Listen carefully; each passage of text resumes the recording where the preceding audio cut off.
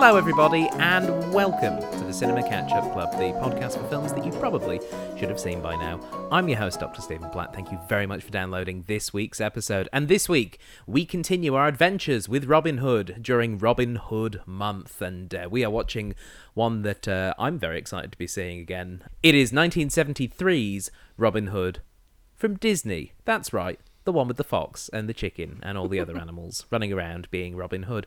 Joining me as always, we have someone who has seen the film before and someone who has not. Our guest who has not seen the film, it is Murray Jackson. How are you, Murray? Oh, fantastic, Stephen. It's odd to actually be on the side of the have not seen. Yes, well, it is odd because, as you know, we are in your cinema room once again, which is more DVD than room. But I would say that you do have a couple of... not blind spots, but areas of filmic neglect. The golden age of Hollywood, we know, is famously one that you're not a big fan of. Oh, no, I wouldn't say that totally, Stephen. I'm just not a big fan of golden age musicals and yeah, that sort of thing. Yes, you still haven't forgiven us for Wizard of Oz, have you? Oh no, actually, I have. I was joking. Wizard of Oz was a perfectly lovely film. Yeah, everything I loathe about cinema, it was lovely.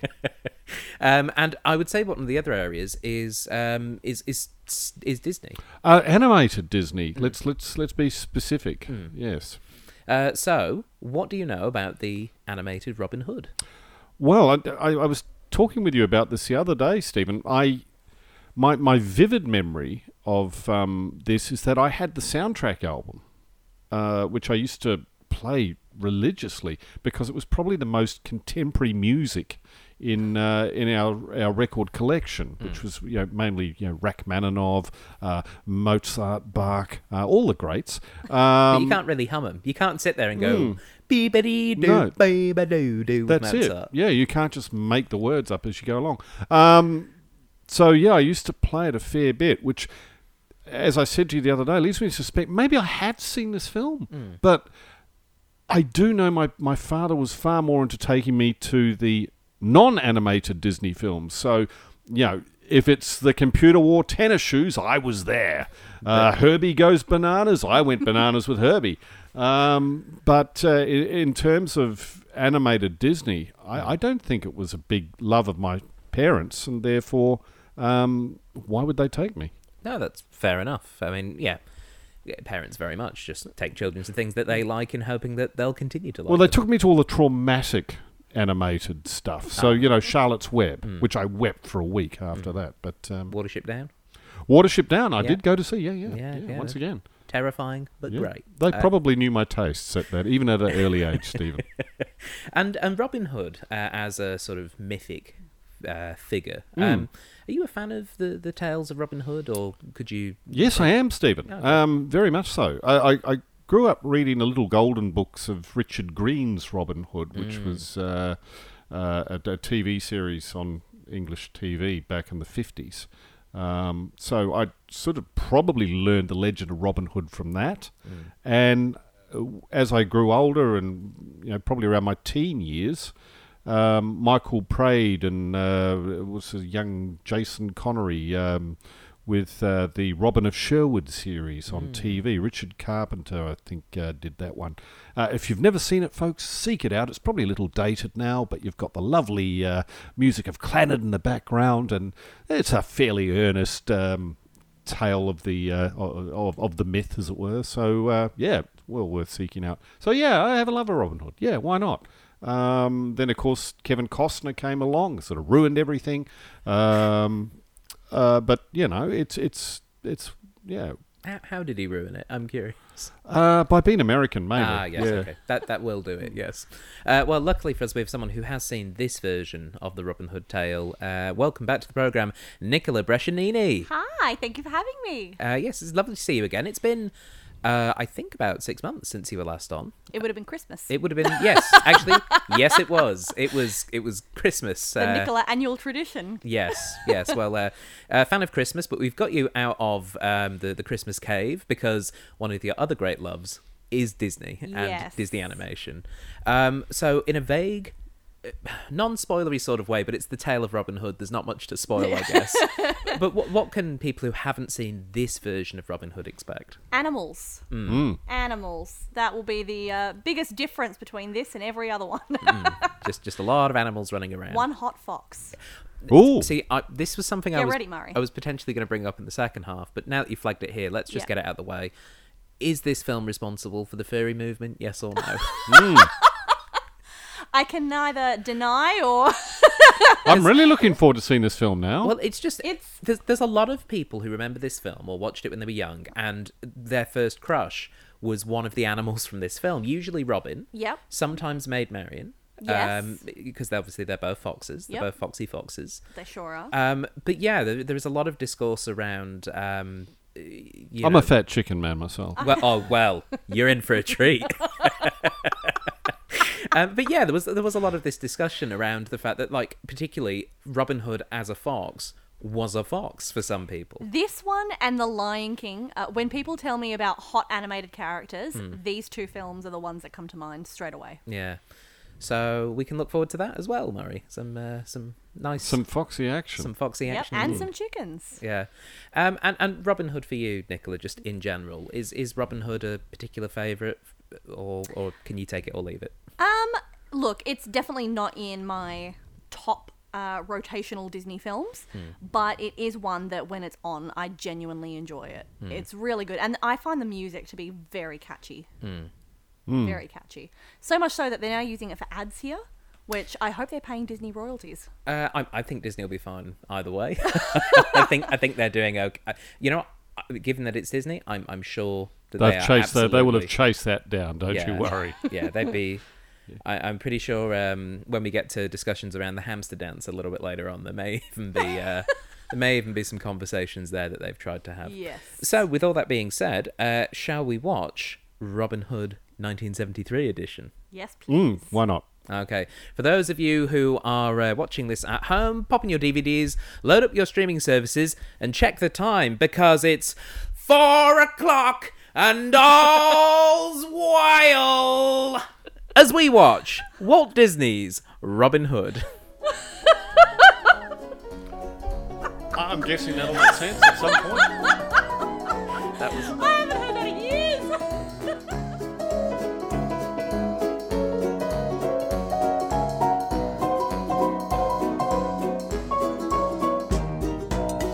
Welcome back, everybody. We've just finished watching 1973's Robin Hood from Walt Disney Pictures, and I'm joined once again by Nicola Brescianini. Hello. And Murray Jackson. Hello. Murray, that was your first time watching this version of Robin Hood. What did you think? Oh, look, it was harmless. Look, yeah, it's I think it's pretty light-hearted stuff, really. Yeah, there's a sort of a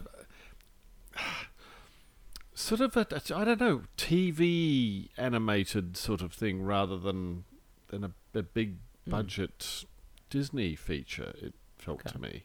Yeah. Okay, well, so the 70s were a little bit more low budget than yeah, a lot of the other eras. Yes. It is interesting when you think of like Disney's sort of big eras were the, obviously the initial rise of the studio and from the late 30s and the big animated features they did right the way through to really the late 50s and 60s, and also their live action contributions, not just the computer wore tennis shoes, but things like Mary Poppins and Bedknobs and Broomsticks.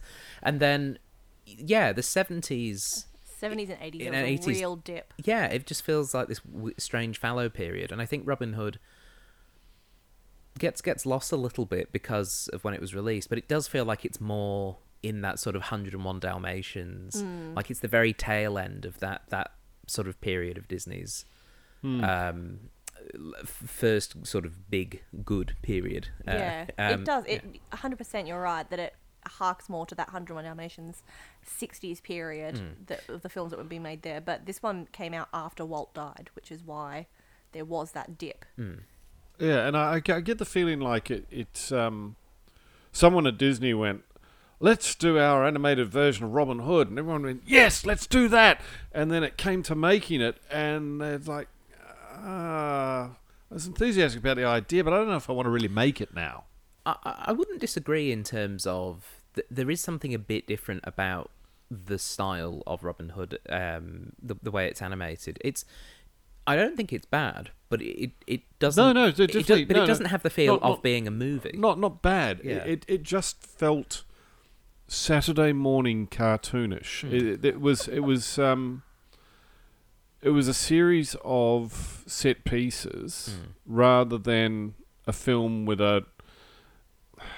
what felt like a cohesive and ongoing sort of narrative. Which I feel is actually a bigger problem of the source text of Robin Hood, because anyone who listened to last week's episode on the Adventures of Robin Hood from 1938, that felt like not quite a series of short films that all happen to have the same cast, but because it's the adventures, because Robin Hood doesn't necessarily have a big coherent long story, even though there is this arc that goes on. It is very much more that time Robin did this, or that time Robin and Little John did that, as opposed to like a sense of building overall narrative. I think it more in line with the I wouldn't call it a Disney trope necessarily, but there seemed to be this like, okay, we've run out of an idea here.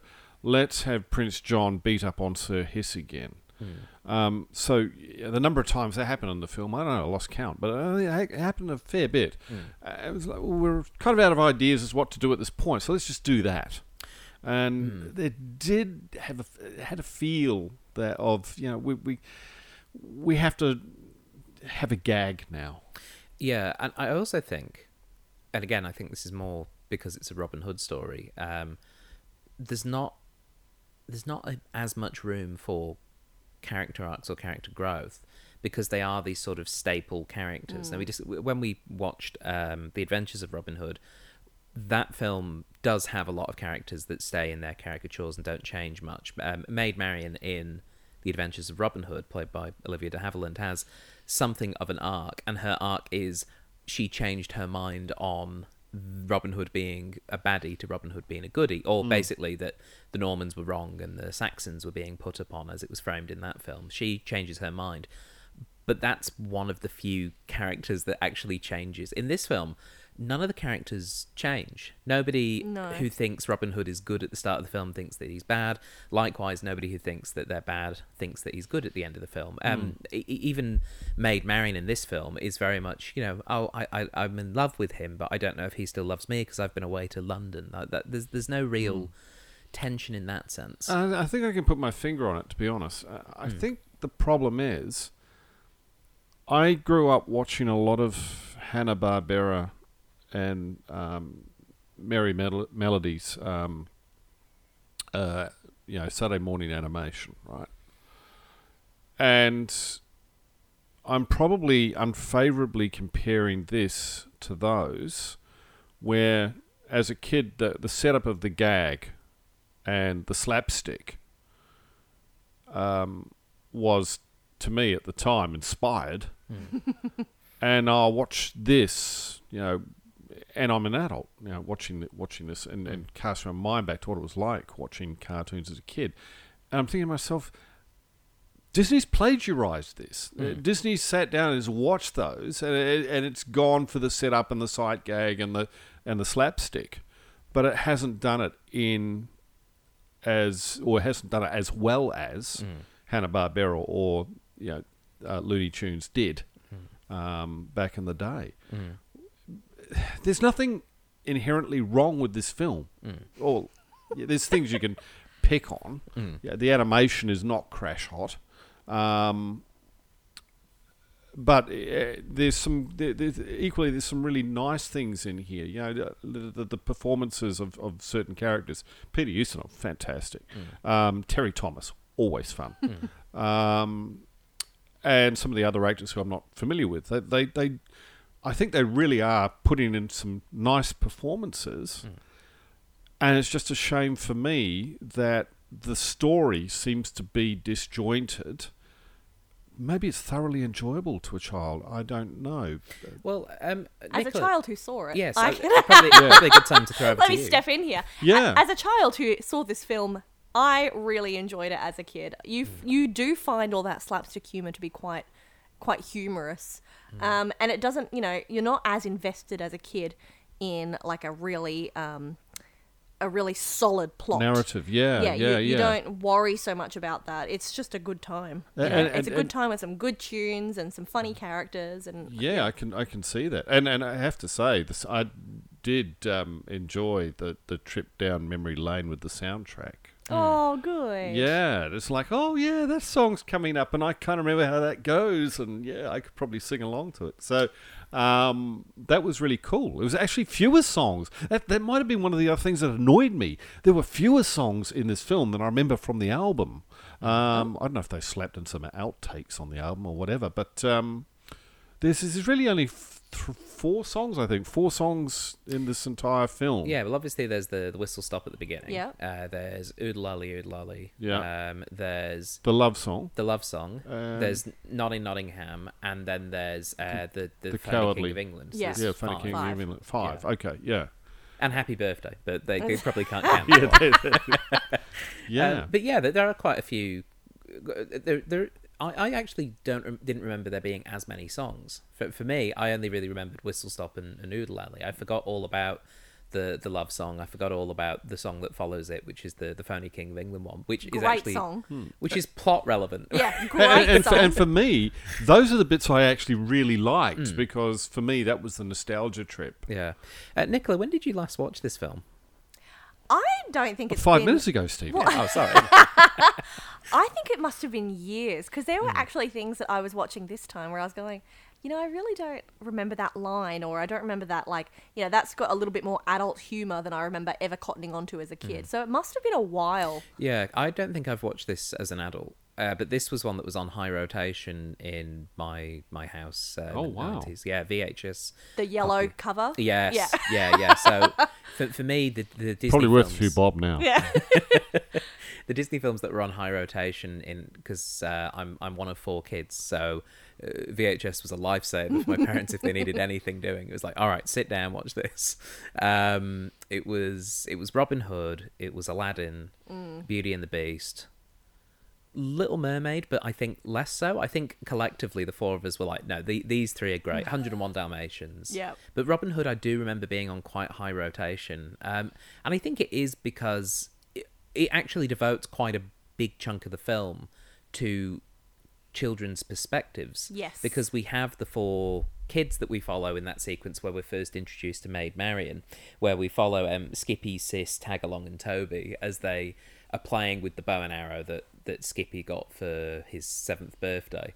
And then we see from their perspective, we're going to sneak into the castle grounds. Oh, but King John might cut off my head. So cute. And we spend a lot of time with them and that culture that they have of, you have to swear on your life. And that whole scene being from their sequence, I think may partly be a really clever move to sort of have it, because this is a film for children, to really get the kids engaged with, oh yeah, Robin Hood's good and Maid Marian's all right, and ooh, King John, ooh, but and that they idolize Robin Hood so much, they really talk him up to be this massive hero, which is why when you watch it as a kid, you do 100% believe that this guy can do nothing wrong. You know, he is an absolute hero. And it's interesting because at the very start of the film, I'd forgotten about this. The first conversation that Little John and Robin Hood have is essentially the Mitchell Webb sketch, Are We the Baddies? Except they're not Nazis. In this case, they're Robin Hood and Little John. Little John's going, are we good? Like, just straight away addressing the fact that they rob people, but it's okay because they rob specifically the phony King of England. Yeah. I think this film does a really good job of making Robin Hood sort of unquestionably a good person. So it's not troubling as a viewer to go, but he's a thief. No, he's a noble thief. But it also helps that the Sheriff of Nottingham is so disgusting as a villain that you want to hate. He is out there stealing kids' presents. He is an awful, I was going to say human being. He's an awful wolf that it just makes you hate him so much that you want Robin Hood to be doing the right thing, quote unquote, air quotes, but you want him to be doing the right thing and fixing that for the people of Nottingham. Yeah. And I mean, the sheriff in this one is really good His as a character. voice actor. Oh my gosh, Yeah, brilliant. The voice acting was great, but also just the fact that he is just unrelentingly a children's villain. Like he stole from the church poor box after those little mice gave their only farthing. I hate him so much. Like it's very easy to go against him, and it's quite nicely balanced in that sense. And yeah, as you say, the performance of the Sheriff of Nottingham, Pat Buttram was the voice actor. Brilliant. Just superb. And a really interesting voice cast, as you say, Murray. Obviously, Peter Ustinov as Prince John. It's just the laugh he has. It's just repeating things. Repeating. I'll permit myself an evil chuckle. It's lovely. Yeah, and the animation, you can tell it's got the Don Bluth touch to it too. Yeah, Don Bluth in the credits at the beginning, we all went, still on board, Yeah. hey, Don? Not long now. But yeah, it was nice. And obviously Terry Thomas as Sir Hiss and incorporating Terry Thomas's famous gap tooth. Yeah, into it the was character a great idea. I have Yeah. to Google him. I can't even picture what he looks like. in real life. Imagine that snake as a human being. That's basically... That's I Terry do love. Thomas. I yeah. love when you find out that they based the characters, like the way that they designed the characters, so much on the actor. So this is Terry Thomas. Oh yeah, Oh, you look at found that it? gap. Yeah. Yeah, I've just found it. Yeah. Woo! Look at that mustache. Oh yeah. Yeah, no, he was... yeah, I mean, at this The stage... mainstay of British film in the 50s, 60s, and early 70s. Yeah, and in the 60s he started to break into Hollywood a bit as well. Those This was one of magnificent his... men and their flying machines. Indeed. Oh, we haven't done that yet.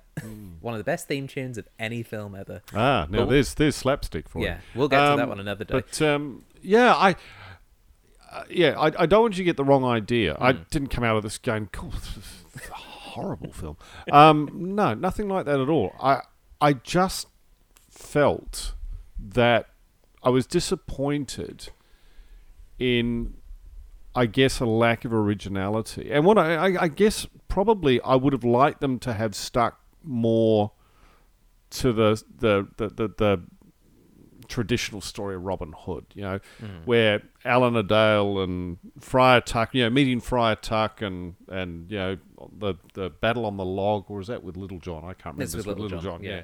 I want to see all that stuff, and we sort of we dove straight in, and I'm like, backstory, characterization. And I know I'm approaching it as an adult, and it's not fair. I'm sorry. Well, I think it's really interesting as well, because obviously Robin Hood has been adapted so many times. We're doing a month of the films, and we're probably not even going to scratch on some big ones. So we're doing Men in Tights. Don't worry, everyone. We're doing the most Excellent. important one. Yeah. But yeah. Second most after this. Well, yeah. But there's some really well-known adaptations and well-liked adaptations. The Kevin Costner one, as you say, is one that is quite liked, despite his Americanness. And Bryan Adams. And more recent ones with the Russell Crowe one from about 10 years ago, the Taron Egerton one. Yeah, the one everyone forgets ever happened. Yeah, there's there are quite, and there are versions that I am probably not even aware of. There's the silent film version. Hammer Horror did 2 Robin Hood films. I did not know that. Who played Robin? God, I have a feeling it was Richard Green once again. Okay. And who did Peter Cushing play? That's yes, I'm not sure Peter Cushing was in there. Yeah, I've actually just ordered. They've done a new release on Blu-ray, so I've ordered it. I'll let you know. I suppose what I'm getting at is, because there are so many different retellings of this story, that to try and make it a unique telling, that you have to focus on different aspects. And with this version, it does feel as though they very much focused on, because it is Disney and because it is animation, making it more child-friendly. So perhaps having Robin Hood and Little John have a bridge battle... That I'm happy with. Yeah, I'm happy with it being kid-related. I just felt this jumped over places. Narratively, they didn't know where they were going with this, so they kind of just made up as they went along. Yeah, I mean, it's only 80 minutes. Like, it's not a terribly long it's a film. short one. But it's I think it's good that it didn't outstay its welcome. And I think it, particularly remembering back as a child, I think this is actually a really key one to have watched as a child to get sort of like that maximum enjoyment out of it. It's paced well for children, I think, Yeah, in terms of you're never going to stop watching the action because there's always something happening on screen. The only time I think as a child your mind's going to wander is with the love song. Yeah, the sissy love stuff. The sissy love song. Skippy called it. Where you're just going to go, oh no. And I was actually, while we were watching that, thinking to myself as a child watching that, thinking, oh no, at that point, that's the moment when the kids start screaming in their seats or, you know, can I go to the toilet, mummy, or can I have another ice cream But when then you're in they the cinema? immediately throw in the Phony King of England, which is bring it straight back in. a bop. And it's like, they're all doing stuff now. Okay, I'm back in the film. Yeah, There's that's it. puppets and Yeah. I think with the love song, you hear the parents are just shut up, sit there. It'll be over in 2 minutes. You'll be fine. I need this. Be quiet. I You need know to what? remember Actually, what this while was we like. were watching that scene, I was thinking this song, like the love song, is actually it's a short song. It's not long. They kept it really minimal. Yeah. Because you're right. It gets to that point halfway through the film where kids are starting to get a bit restless. You put a little boring. You know, I don't think it's boring, but you put a boring moment in, then you got to keep it real snappy for those Yeah. kids. And Yeah. it is a lull in what has been a lot of Yes. action as well. And like we've just had the archery tournament and that big old fight scene and Lady Clark playing an American football and just tackling rhinos out the way. Like it's big and it's bombastic and engaging. And then you need those moments of rest. But Yeah. And I think it was quite a smart move to go, let's put the love stuff because Robin and Maid Marian have to get together. And because this is the Disney version, they have to get married. So we need to put in like... Because Maid Marian's basically not in the film after that scene because she's not involved in the rescue. She only comes in for the wedding at the end. Yeah. And so given that was where they were headed, they were like, we really need to like tie this one off just so that we know, right. So the wedding makes sense at the end. Yeah, it's like these two are together. This is good. He proposes with the flower ring, which Nicola, you said you really wanted as a child. Oh my gosh, yes. It was beautiful. Yeah, and I think it's done very succinctly. And it is nice. And then it goes, okay, now let's get back to dealing with Prince John and his bags of gold and everyone else being awful. And there's quite a big chunk of this film without Robin Hood in it after that sequence, though, where we start seeing... In the jail. Yeah, Prince John's implementation of his double the taxes, triple them, and then And the we see everyone sheriff go of to jail. Nottingham and the two vultures. Yeah, and Friar Tuck getting arrested, which Yeah. was a much darker scene than I remember it. Yeah, he It was went- bold. Yeah, the fact he just loses it and goes apeshit and tries to basically Yeah. kill the sheriff of Yeah. Nottingham.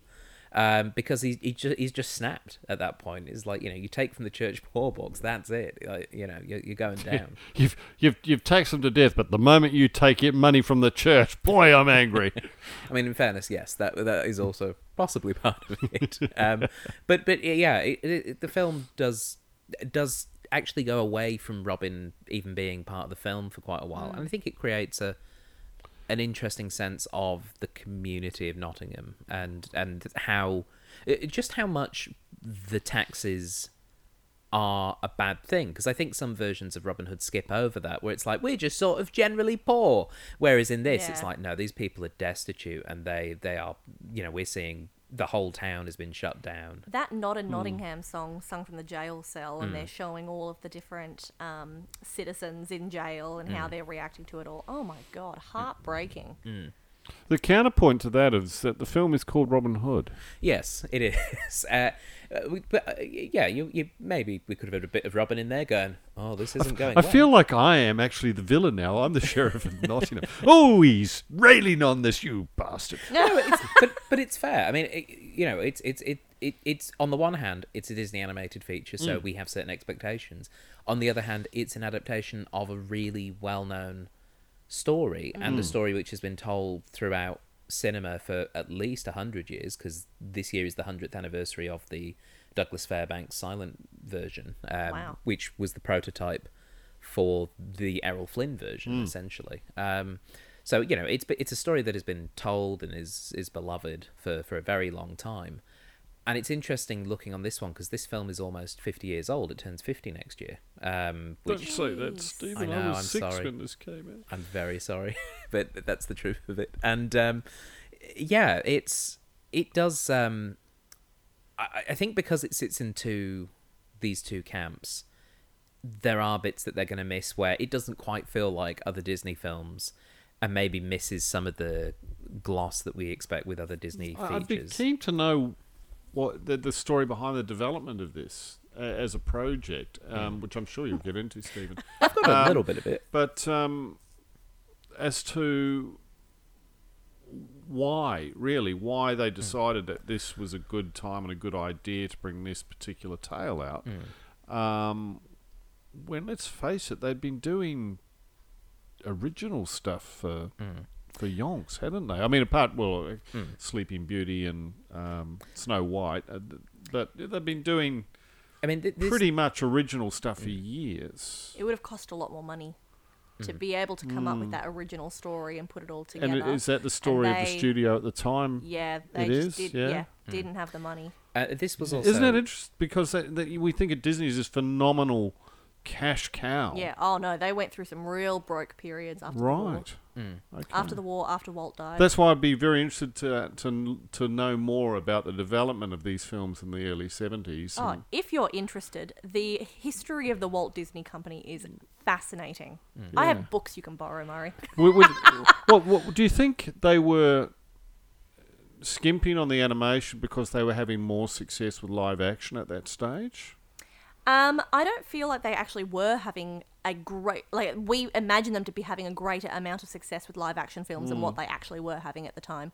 But they, even for this movie, they were reusing a lot of animation too. And I noticed that. Yeah, I was like, hello, that's the Baloo dance that you're doing there. Yeah, the Baloo dance from the Jungle Book. Not And they even took a seen lot Jungle from Book. Snow White when Maid Marian was dancing. A lot of that is from Snow White and the Seven Dwarfs. They've reused a lot to save money where they can. And I did notice at one stage the sheriff of Nottingham, where he's Marshall, I'm going, you've reused the animation from earlier, haven't you? And the four kids. Cheeky buggers. Yeah, the four kids laughing when Skippy kisses Maid Marian, and then later on during the Phony King of England song, they reused the exact same animation for the kids. Yeah, with Sis laughing. kind of collapsing against the tree. One of the big things as a kid for me in the early 70s growing up was Disney had a show called The Wonderful World of Disney, which used to play on a Sunday evening, I think, back in New Zealand. But from memory now, this wasn't all fresh material. This was all stuff that they'd done in like the 50s and 60s. That they basically, this was their way of retreading it on TV. And they would take films and they would split them into two halves. They'd play one half this week, one half next week. And, you know, growing up as a child in the early 70s thinking, oh, you know, Disney's this amazing, massive thing. But, I'll go with what you're saying, that they're going through a bit of a period of they didn't find morass. a lot of success again until 89, Little Mermaid. That late? Wow. A lot of the movies between then. Because like they were Oliver and always Company, trumpeted big things. You know, with Fox and the Hound and the Black Cauldron and all those 70s and 80s films. And I wasn't what was the Black Hole? Wasn't that Disney? That was Disney, wasn't it? Disney, Black Hole. Yeah, the Black Hole was trumpeted as this huge film. They'd poured millions of dollars into it, and the thing bombed. Oh, yeah, and they had films like Pete's Dragon, which were liked but weren't massive blockbuster successes. So maybe it was diminishing returns. Yeah, I don't know. Sorry, a bit of a segue, but I'm really keen to understand why were they just, we have to put a movie out. Let's put a movie out this year. Just trying to make that money back. Yeah. The money that they were spending on producing these films, they weren't having as much commercial success in the cinemas as they were expecting to be able to make back. And so plus, I guess they probably had animators on staff. Yeah, there was a big strike that went down as well, where they felt that they weren't getting paid enough. But it's obviously that, it's a big run-on effect where, well, if we don't have we can't pay the animators, so they're going on strike, so then we don't have the animators to be able to animate the films, that it's going to take longer to be able to create the films that we then put out to cinemas, and they're not raking in as much money, and then again we don't have enough money to pay our animators. So it's kind of a vicious cycle. Yeah. So it was lucky that The Little Mermaid came along when it did, because they were having huge amounts of concern for the company. Okay. Yeah. Well, maybe a bit more of a sympathetic eye now. See. Yes, this film itself.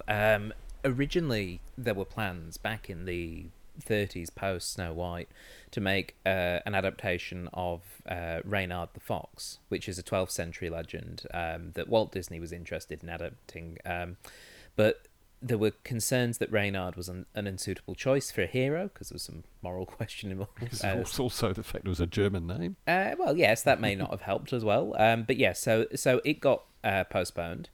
There were plans basically periodically throughout the 50s and 60s to potentially do other things, but the production always kind of got pushed to the back. The Sword and the Stone got picked over making a Reynard the Fox adaptation in the early 60s, for example. And then in the late 60s, they were finishing up the Aristocats, and they were thinking, what can they do as their next feature? And Ken Anderson was on a fishing trip with the studio executive Card Walker, and they discussed the idea of doing Robin Hood. And they were like, we think this would be a good idea.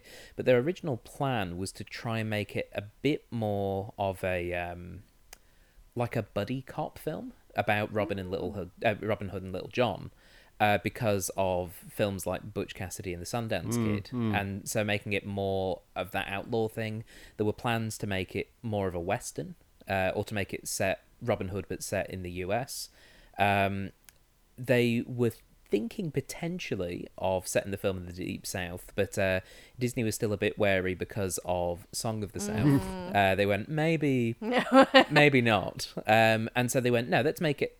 They ended up going, you know what, we'll make it a traditional English 12th century setting of this. And so the idea of doing Reynard the Fox was still in their minds. And so they brought in some of the animations that were done for that project before it was scrapped, and that evolved into making Robin Hood, where it's all animals instead of humans.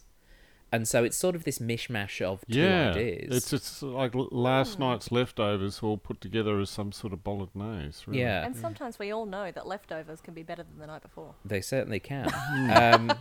But yeah, so it does have a very mixed sort of history of... Technically, production for this film started in 1938, if you count the original drawings that were done for Reynard the Fox as the character. And then, post Walt Disney's death, when they were looking at things to do, they went, let's do Robin Hood, and then it sort of evolved from there, and that's how you've ended up with the film that we've seen today.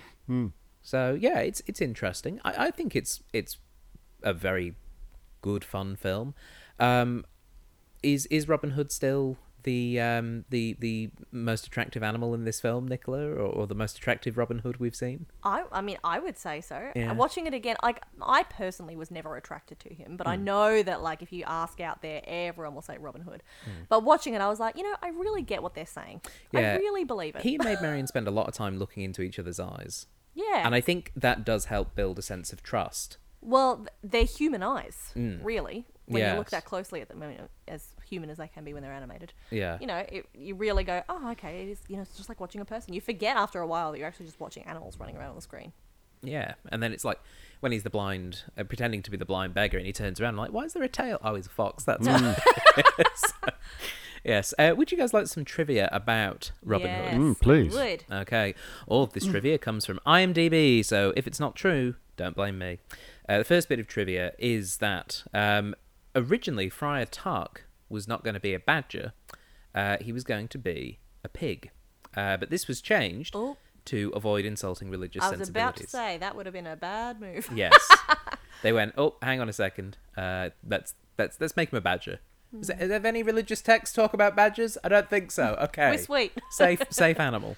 The Sheriff of Nottingham was also originally going to be a goat, but they changed it to be a wolf because wolves are more villainous. Predatory. Yeah. Yeah. Could have been interesting with a goat. What happened with Zootopia? Oh, yeah. Yeah, maybe they were just waiting 40 years. Yeah, I mean, she was a sheep, but close enough.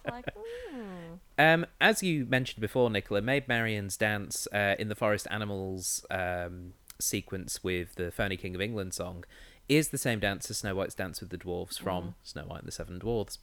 During the song, she also shares dance moves with Duchess from the Aristocats. whilst people think that the recycling of the animation was used to save time and money, this was not true. Floyd Norman, former Disney animator, revealed that recycling animation was the director Wolfgang Reitherman's decision, and he did it because he wanted to use stuff that he knew would work. In reality, it is harder and takes longer to redraw an existing sequence. I was actually sitting there wondering that, like, how would they actually have done that? That's interesting. I didn't know that was the reason behind it. I was one of those people that assumed that it was because they were having such economic issues. Dig out the old drawings and But you have to basically create brand new drawings over the top and make sure that they work with that motion, because Maid Marian is not the same proportions as Snow White. So you have to design around that. But it was basically because the director went, "Yep, I like how this looks and I know that it works. Let's use it," as opposed to let's create a new dance sequence. Also, didn't realise that Wolfgang Reitherman was the director of this one. Because I know he did The Sword and the Stone. I didn't realise it was the same. Oh, they liked him so much, they got him back for this one as well, which is nice to see. The characters of the Sheriff of Nottingham, played by Pat Buttram, Friar Tuck, Andy Devine, Nutsy, Ken Curtis, and Trigger, George Lindsay, were all voiced by actors known for doing westerns, because at one point this production was going to be set in the Old West, so they were cast with that in mind. Makes sense. Once it was decided, no, we're going to do it in England, they went, keep them, they're fun. And they are fun. They're all great, particularly, as you said, the Sheriff of Nottingham. Yeah. It's just a wonderful voice. Wonderful, sort of like cartoony, villainy voice, which is lovely to see. Monica Evans, who played Maid Marian, and Carol Shelley, who played Lady Clark, also worked together on the Aristocats. They were the voices of the geese, Abigail and Amelia. Carol Shelley. That name rings a bell. Well, they were also in The Odd Couple in 1968, the Broadway play and the movie as the Pigeon Sisters. So they did a lot of work together. Oh, I've got that. I'll have to dig that out. But yes, they were Abigail and Amelia, the geese from the Aristocats. Which is I'm nice. just going to do a little Google while you keep talking. Okay. A possible ending for this film included Robin being wounded after escaping the castle. In this ending, Prince John, hooded and cloaked, would be about to stab Robin, but be interrupted by the arrival of King Richard, both of whom were played by Peter Ustinov. The filmmakers felt that this made Prince John too sinister and took away from Robin Hood as the hero, with him being saved by the arrival of King Richard as opposed to his own strengths. It was also seen as too dark a turn from the otherwise upbeat and carefree tone of the film, so it was deleted and replaced to the ending where he escapes unscathed. I'd go along with that. You can see the storyboard of this in the DVD extras, though, so the storyboards survive, and that can be seen if people are interested. Tommy Steele was the original choice to perform the voice of Robin Hood. Okay. But he dropped out shortly after recording sessions began. Another actor that was considered to fill in the role was the late Terry Jones of Monty Python fame. Oh. Yeah, he was considered for the part of Robin. That would have been interesting. It would have been very interesting him doing the soothsaying. You can imagine, yes. It would have just been Brian's mother. You've been a very naughty boy. Yes. But no, they ended up going with Brian Bedford instead, who does a really good job. I liked it. Yeah. I think you needed an actor who was going to have a certain he sounded like relaxed. He's had a sort of relaxed, roguish charm to him, didn't he? Disappointingly, the actor that missed out on the role to him was named Bernard Fox, which that would have been nice. serendipitous. Yeah, maybe they were just like, nah, we can't have a fox playing a fox. It's too obvious. Carol Shelley was also in Hercules. Who was she in Hercules? She played one of the three. What's the word for it? The shared the eye. Yeah. Yeah. I can't think of the word. I have been listening to the audiobook of Stephen Fry's Mythos, and I'm really annoyed. I can't remember what they're called now. Do you mean the Fates, Nicola? I do mean the Fates. There Thank we you, go. Stephen. Wonderful. Yes, and with the miracle of editing, no one knows how long that took for us to remember that. / look it up and find out. The final bit of trivia that I have is about the music for this film, please. Specifically. Right. The opening song, the opening theme music, the whistle stop. Yes. Just a beautiful little simple tune. They speed it up really nice for when it starts to get climactic and chasey, and just makes that opening title card sequence really fly It's by. brilliant. As I say, the most racy song in our repertoire of music at home at that time. Yes. Yes, I really felt like it was something a little subversive, to be honest. Well, that song, or at least a portion of it, was reused in the late 90s for one of the first infamous internet memes. The hamster dance. Yes. Okay. Now, this was something that happened where they took the song and played it at double speed. The hamster dance was created in 1998 by Canadian art student Deirdre Lacarte as part of a GeoCities page. The dance features a row of animated GIFs of hamsters and other rodents dancing in various ways to a sped-up sample from the Whistle Stop song. I hope they crucified that person. Well, I'm not for crucifying anyone, just in general. But yes, the hamster dance, and this was something you that... don't mess around with a classic like the Whistle song. The great thing was the youths on TikTok, of which I count myself as one, because I have a TikTok account. You're hipper than I am. Yeah.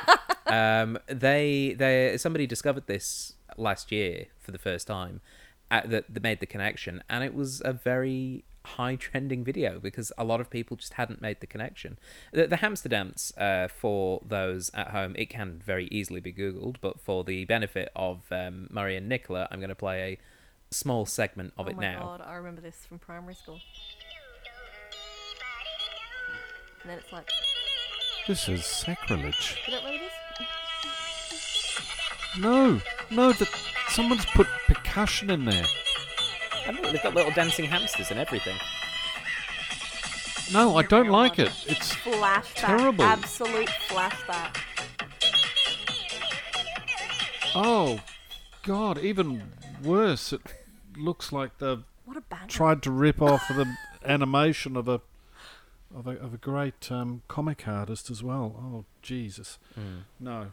Okay, not Signing that to the dustbin of history. Thank you, Stephen. Well, I can only apologise for bringing the hamster dance into this reputable institution. And indeed, playing it in your palace of cinema. I'm very sorry that you had to listen. So that's all right. I mean, if there's one place where the secret will never get out, it's in here. Well, all that remains is for us to score the film. And Murray, you actually get to go first because this was your first time watching Robin Hood. Yeah. Look, I feel like people will think I really dislike this film, which is not true. I'm critical of it. Because I'm not viewing it with the eyes of a child, which is probably why I don't watch a lot of animation these days, to be perfectly honest. It's hard. It's hard putting yourself to the perspective of who the film was intended for when you're watching something of a G or PG rating. No, Nicola, I'm not giving it a 10. It's not getting a 10. I will give this film a solid 6.5 farthings in the church coffer. How dare you take that extra half farthing that we found? We need that. Nicola, what about you? What would you give this film? I was actually going to give it a 7. I think it's an enjoyable time. I extra enjoyed the music today. As much as I enjoy listening to it occasionally while I drive to work. Did it help you picturing little 6-year-old Murray listening to the soundtrack? Nicola? Yeah, it sure did. He had a big smile on his face and he skipped Love. He went, lifted the needle up, put it back down. It was really good. And there were extra little things that I didn't pick up. I really do think it's been years since I've watched this. I very much enjoyed it. Give it a 7. Excellent. I'm going to also give it a 7. I'm going to give it 7 bowls of just burnt soup. Because that soup, I have when that scene came up, I had a very distinct memory of having vegetable soup whilst watching this film and going, well, why doesn't my soup make me go like it did to Friar Tuck? Less chili. Yeah, well, the thing is I, as a child and still as an adult, I like to add vinegar to my soup. What? Yeah, which I've discovered is not common. No. Just not a lot, just a little bit. Ew. Just a little bit of vinegar just adds a little bit of sourness, I guess. That's so gross. But as a kid, I would like add vinegar to the soup to try and create the sensation, I guess. Ew. Yeah. That's so bizarre. Yeah. Why did you admit that? Nicola and I are currently looking at Stephen as if he should be locked up. You're looking at me as if I am the hamster dance. If I knew you guys were going to go 7, so I could have gone down to a 5. Nah. No. Yeah, it's all- So glad you went first. Well, I feel it does feel though that it sits right in that sort of between 6 and 7 out of 10 range because it is a strange film. There are aspects to it where it maybe doesn't quite work, and I'd be curious to have someone who is a child today watch this film and whether or not they would connect with it. They'd be ripping holes in the animation. Yeah. Although that said, I mean, I have a niece and nephew who are the bang on right age for this, and they've been watching things like The Swan Princess recently, which arguably has more animation issues, but they really enjoyed that. So I'm sure that if they haven't already watched this, if I got them to watch it, they'd have a good time.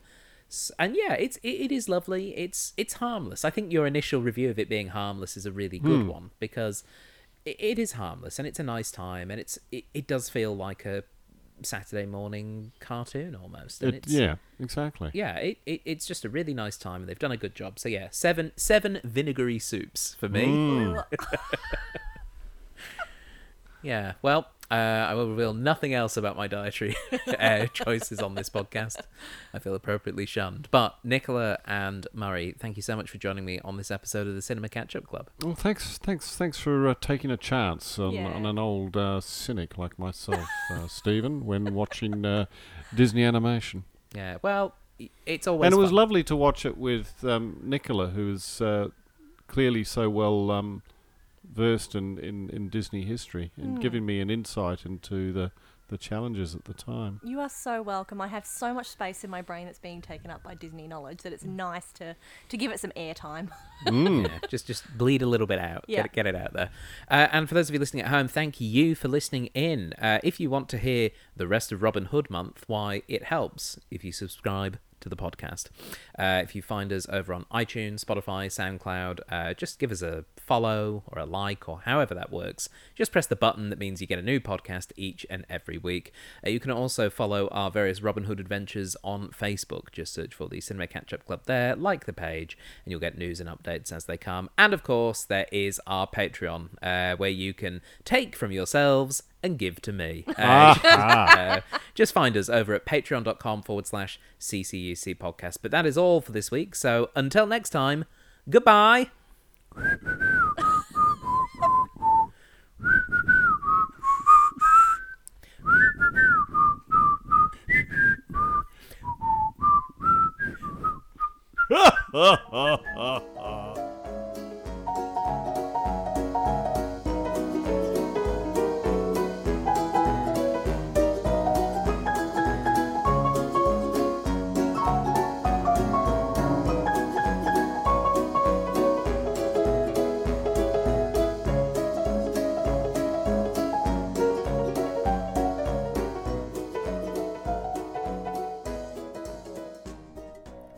You have been listening to a Thought Jar Productions podcast. For more information, please visit thoughtjarproductions.com.